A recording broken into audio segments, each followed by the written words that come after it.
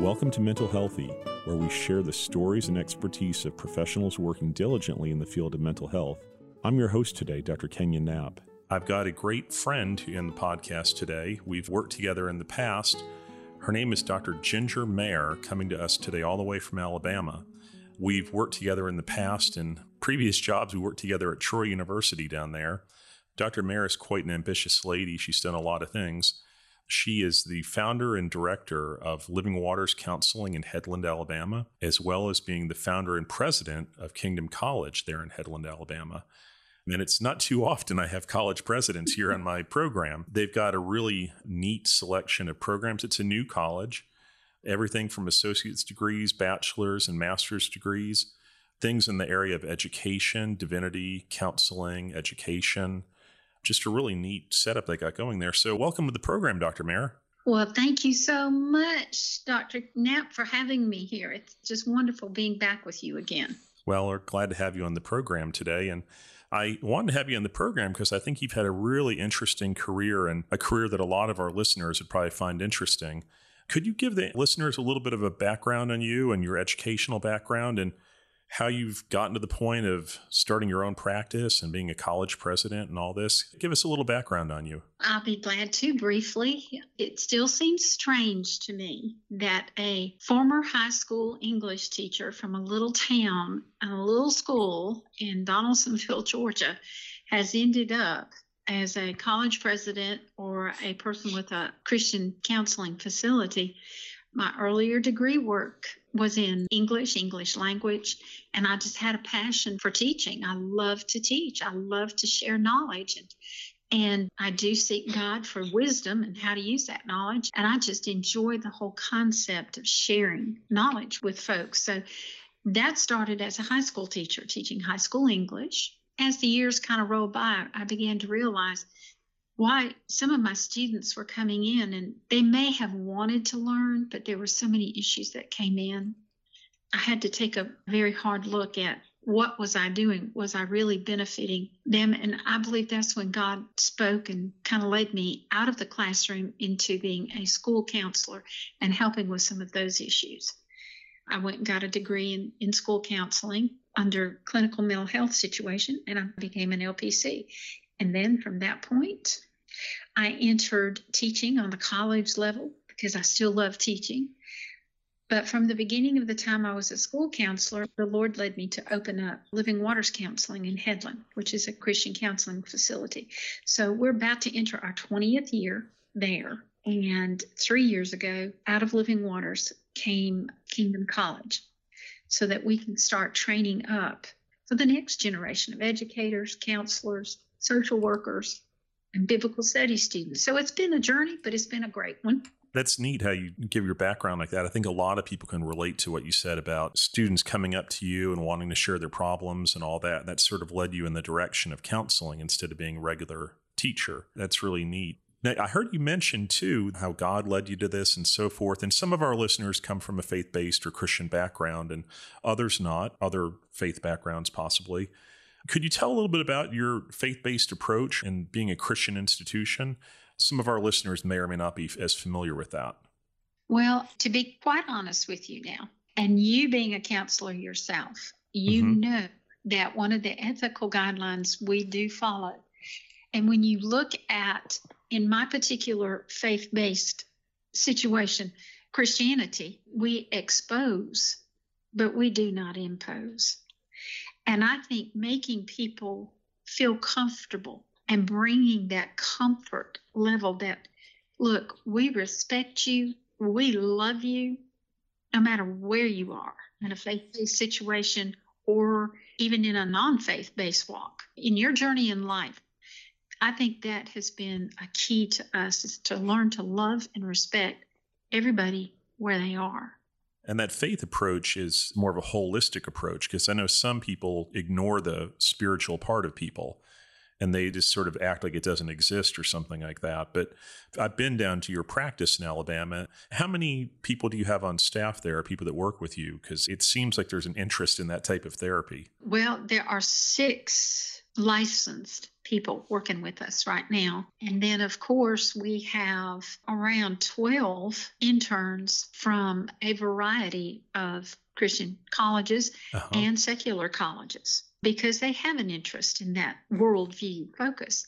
So that's why they're out there. So we probably typically have a total of around 15 to 20 folks working with us.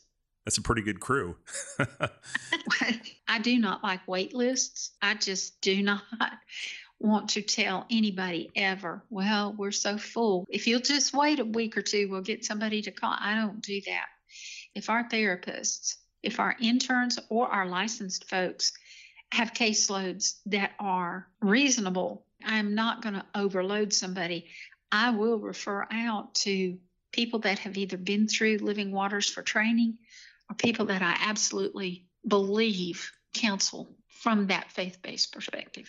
Well, if you have all those students that are doing internships, I guess you have a decent bit of supervision you do there as well. Yes, we have group supervision, individual supervision going on all the time. Oh, that's great. I know there's always a need for that, interns around the country. Probably have a few of those listening. Now, I know Living Waters on your website and everything else talks about operating from a Christian counseling perspective. And people hear that phrase a lot, and people think of it a lot of different ways. I know everyone sort of conceptualizes it maybe from their own faith background or something like that. But why don't you give the listeners a little bit of a feel for what does it mean to you when you say Christian counseling, and maybe how does that differ from a secular approach per se? Well, I'm going to go ahead and introduce the word hope here. There are many, there's a plethora of wonderful Christian counselors across this nation. But some of them are having to work in an agency situation, which absolutely prohibits the use of the Word of God in the counseling with the clients. Some of the agencies will say, well, if the client brings it up, I just read research recently that said that 55% of the practitioners do not address the spiritual component. Well, we do. A lot of Christians are not allowed to do that unless the client brings it up, but sometimes clients don't know to bring it up or they're afraid to bring it up. So I think a difference in a Christian counselor that is practicing from the Christian worldview is that we can offer the hope that being a Christian offers us. It's not well, if you try this activity, it may or may not work. When we talk to a client and ask them to do an activity that is perhaps a prayer journal, a reflection of the way things were, how they are now, and what is your future outlook, that may produce an entirely different result when you are actually using scripture that talks about the hope and the promises that God has given us. And I think that's one of the differences. But again, we don't impose that sort of activity on somebody who, if somebody walks in that has never had a faith perspective, we're going to work with them and we're going to find out and study and explore the issues that they come in with. That's so good to do it that way because that's a holistic approach.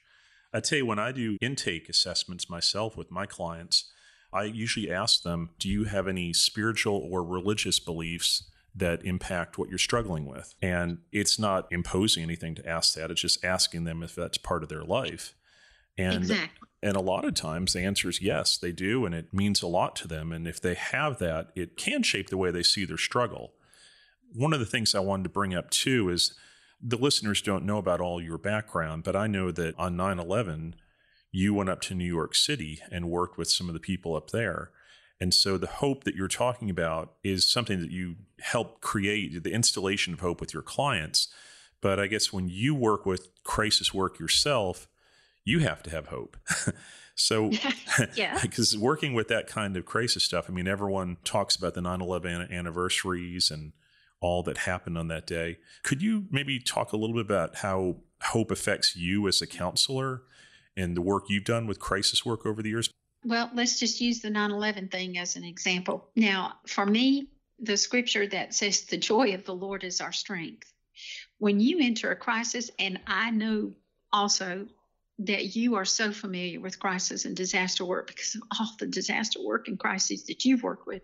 When you walk into a crisis or a disaster, it would be really easy to slip into that, oh my goodness, how is this ever going to be fixed mode? But for us, I believe having that joy, knowing that this is going to be fixed. This picture is not going to remain the same. This is not the end of the story. I think that's what gives us hope. And then that allows us to share that with other people that may have already slipped into that, oh my gosh, this is the end of the world mindset. So I think having that is a strength to allow us and support us to do the work that we've been sent to do. It makes you resilient when you're dealing with those really difficult things. It does. And that, honestly, when I stepped off the plane at LaGuardia, I relied on that a lot. As I saw fighter jets above and being greeted with men with gun belts and rifles, that was a big, big part of the strength. And it allowed me to do the work.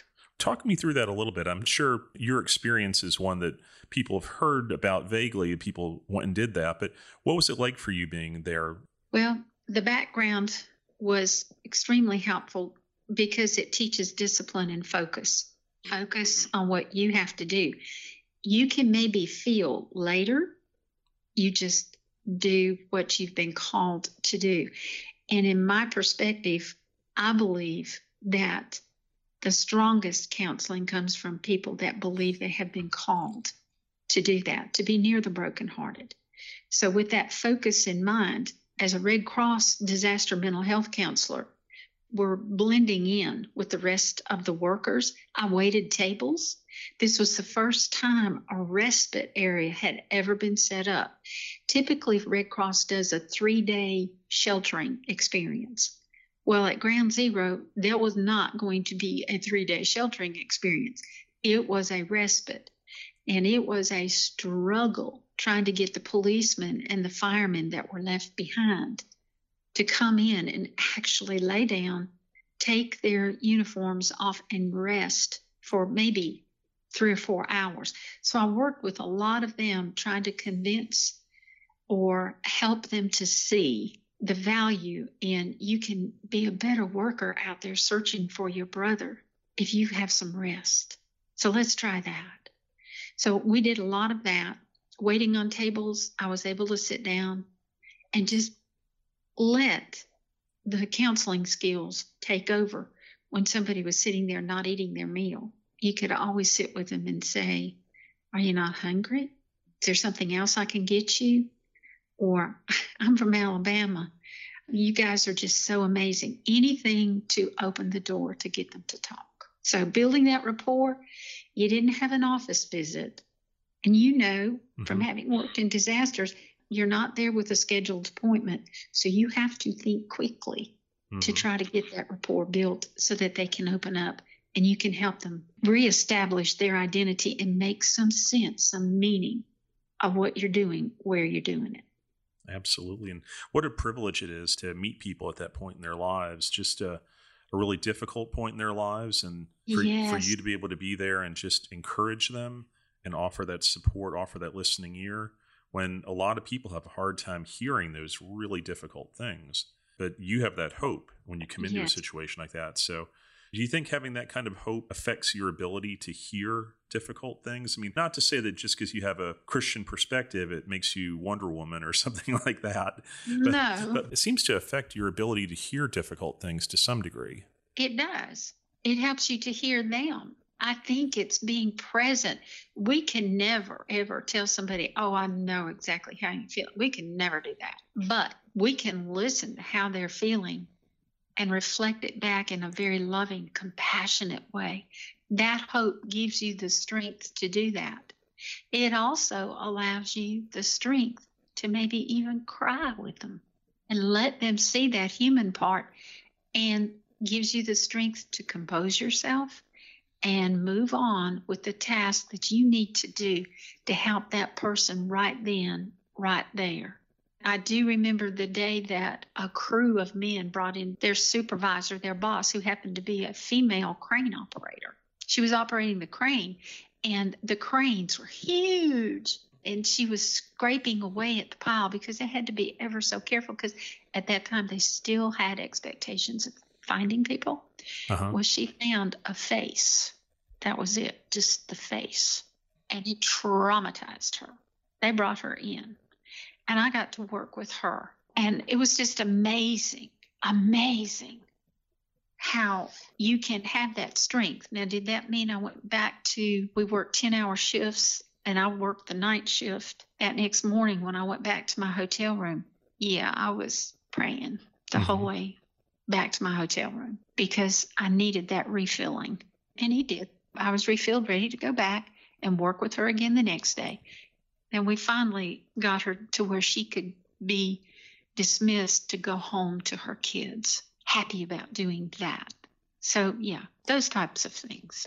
Yeah. So you got her out of the crisis situation for a bit because people need to regain perspective when they're in a crisis. Everyone starts to lose perspective and the whole world is gone to hell in a handbasket, or at least it feels like it sometimes when you're in those crisis spots. But you sort of get that perspective back if you get a break for a little while, I guess. It absolutely does.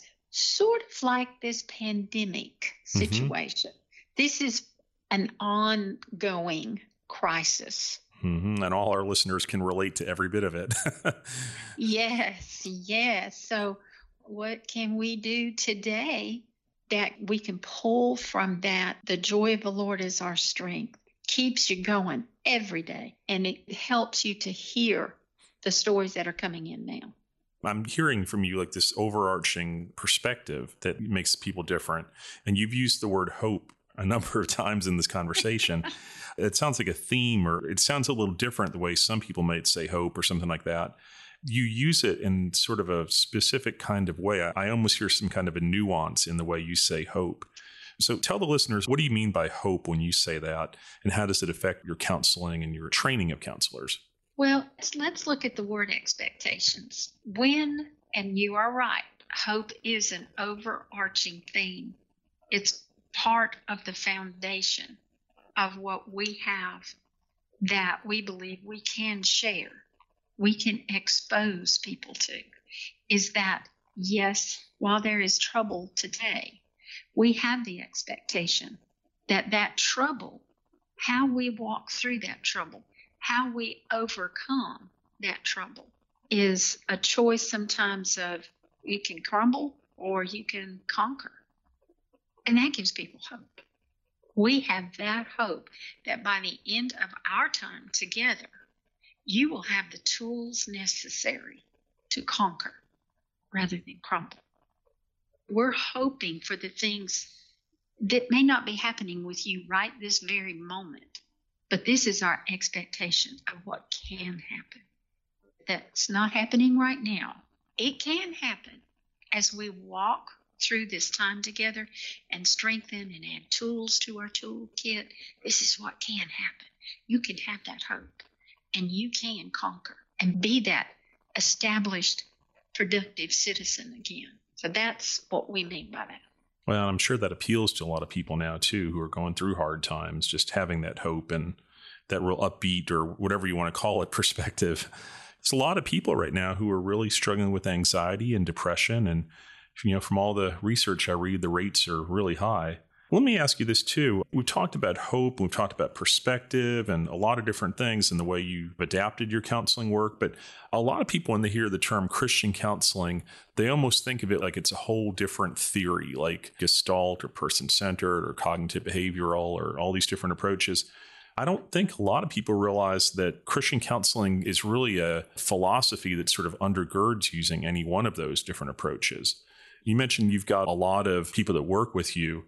When you talk about Christian counseling, is it sort of like I just described? Is it like an overarching philosophy, or are there a lot of specific techniques you use? It's both. It is a belief system. And within that particular belief system, there are some different techniques and approaches or activities that we use that may vary, but not really. If you look at cognitive behavioral therapy, one of the big activities is journaling, reflections. Well, in the Christian counseling approach, we have prayer journals. Oh man, what encouragement is that? When they look at when they first started, well, I am praying about X, Y, or Z. And then 2 months later, look what's happened. It looks like prayers have been answered, or strength has come, peace has come. That is such an encouragement. Or if there was a setback, even, and you're journaling that. Some other theories recommend meditation, prayer. So it's not really all that different. It supports clinical theories for counseling. Many of them were based in the Christian foundation. If you think about cognitive behavioral and you look at the word psychology, psych, mind, ology, logos, the mind of Christ with the word of God, cognitive behavioral, what you think impacts your emotions impact your behaviors. It's very similar. It makes me think of like when you talk about people journaling and praying about things and having a different perspective, that's, a lot of people in the secular field talk about reframing and cognitive restructuring and all that. And it's really the same thing, just using slightly different perspectives to get there. And either way, as long as the person is helped and has more hope and ability to cope, I guess you achieve a positive outcome. So that's a great thing. Well, another perspective, another concept that I feel like in research that I'm reading right now, one of the big concepts that is really being touted in some of the other non-Christian situations, the concept of forgiveness. Well, now that's just totally a Christian belief. I think there's been more research, there's been more work and more addressing of the concept of forgiveness in these last 5 years than I've seen in my time in mental health. And I think right now there's a lot of discussion of forgiveness. You're right. There's all kinds of research about that, how it affects people in so many different health ways and so forth. And it reminds me of that old expression people say, when you don't forgive and you have bitterness, it's like drinking poison and wondering why the other person isn't getting sick. You just hang on to that bitterness, but people don't realize that when they're bitter. They just sort of think that it's going to get the other person back or something like that, but it doesn't. Anger is another issue, and it's stirred up a lot now because, for such a long time, the world just rolled along on its merry little way, and then all of a sudden, the train's been derailed, and we're all at home with each other. Well, that means family, children, parents having to homeschool kids. I'm telling you, our phone system was bombed with anger issues, discouragement, depression, and forgiveness became a huge part of those counseling efforts. Yeah, I could totally see that. It's neat how y'all can do that. And I say y'all because I used to live in the South. I'm up here in Virginia now, but God knows if that's north or south. I'd say before I wrap it up today, I just want to ask you, and I try to ask all my guests this, is there anything else on your heart or mind that you had on your heart to share today? I think just the continuing use of the word hope and joy. I just want to encourage listeners to find out where they can plug in to help the next person. It may not be the way that we do it, but it's worth the effort to find out how they can do it. Be really, really, really blessed by that. I'm sure they will be. I certainly see that in your life. I've known you for, goodness, it's getting close to 20 years probably. It's neat to see the way I've seen your hope just sort of be contagious with the people that you work with and the crisis work you do and the private practice and college work. So that's really neat. And that's the reason why I wanted to have you on the program today, to just expose people to you and all the different things that you have there. You have a website, I know, Living Waters Counseling in Headland, Alabama. People could probably search that and find it. And then your college is Kingdom College in Headland, and so they can find your website there as well to learn more about you and the work you're doing there. So anyway, I appreciate you being on the program today, Dr. Mayer, and God bless you with all the work that you do in the future. Well, thank you. And it was a real joy to be with you guys. Thank you for joining us for another episode of Mental Healthy.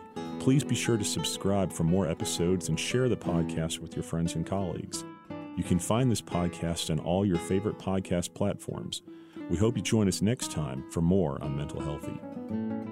Music for this podcast is licensed under Creative Commons by Excel Music Publishing at freemusicpublicdomain.com.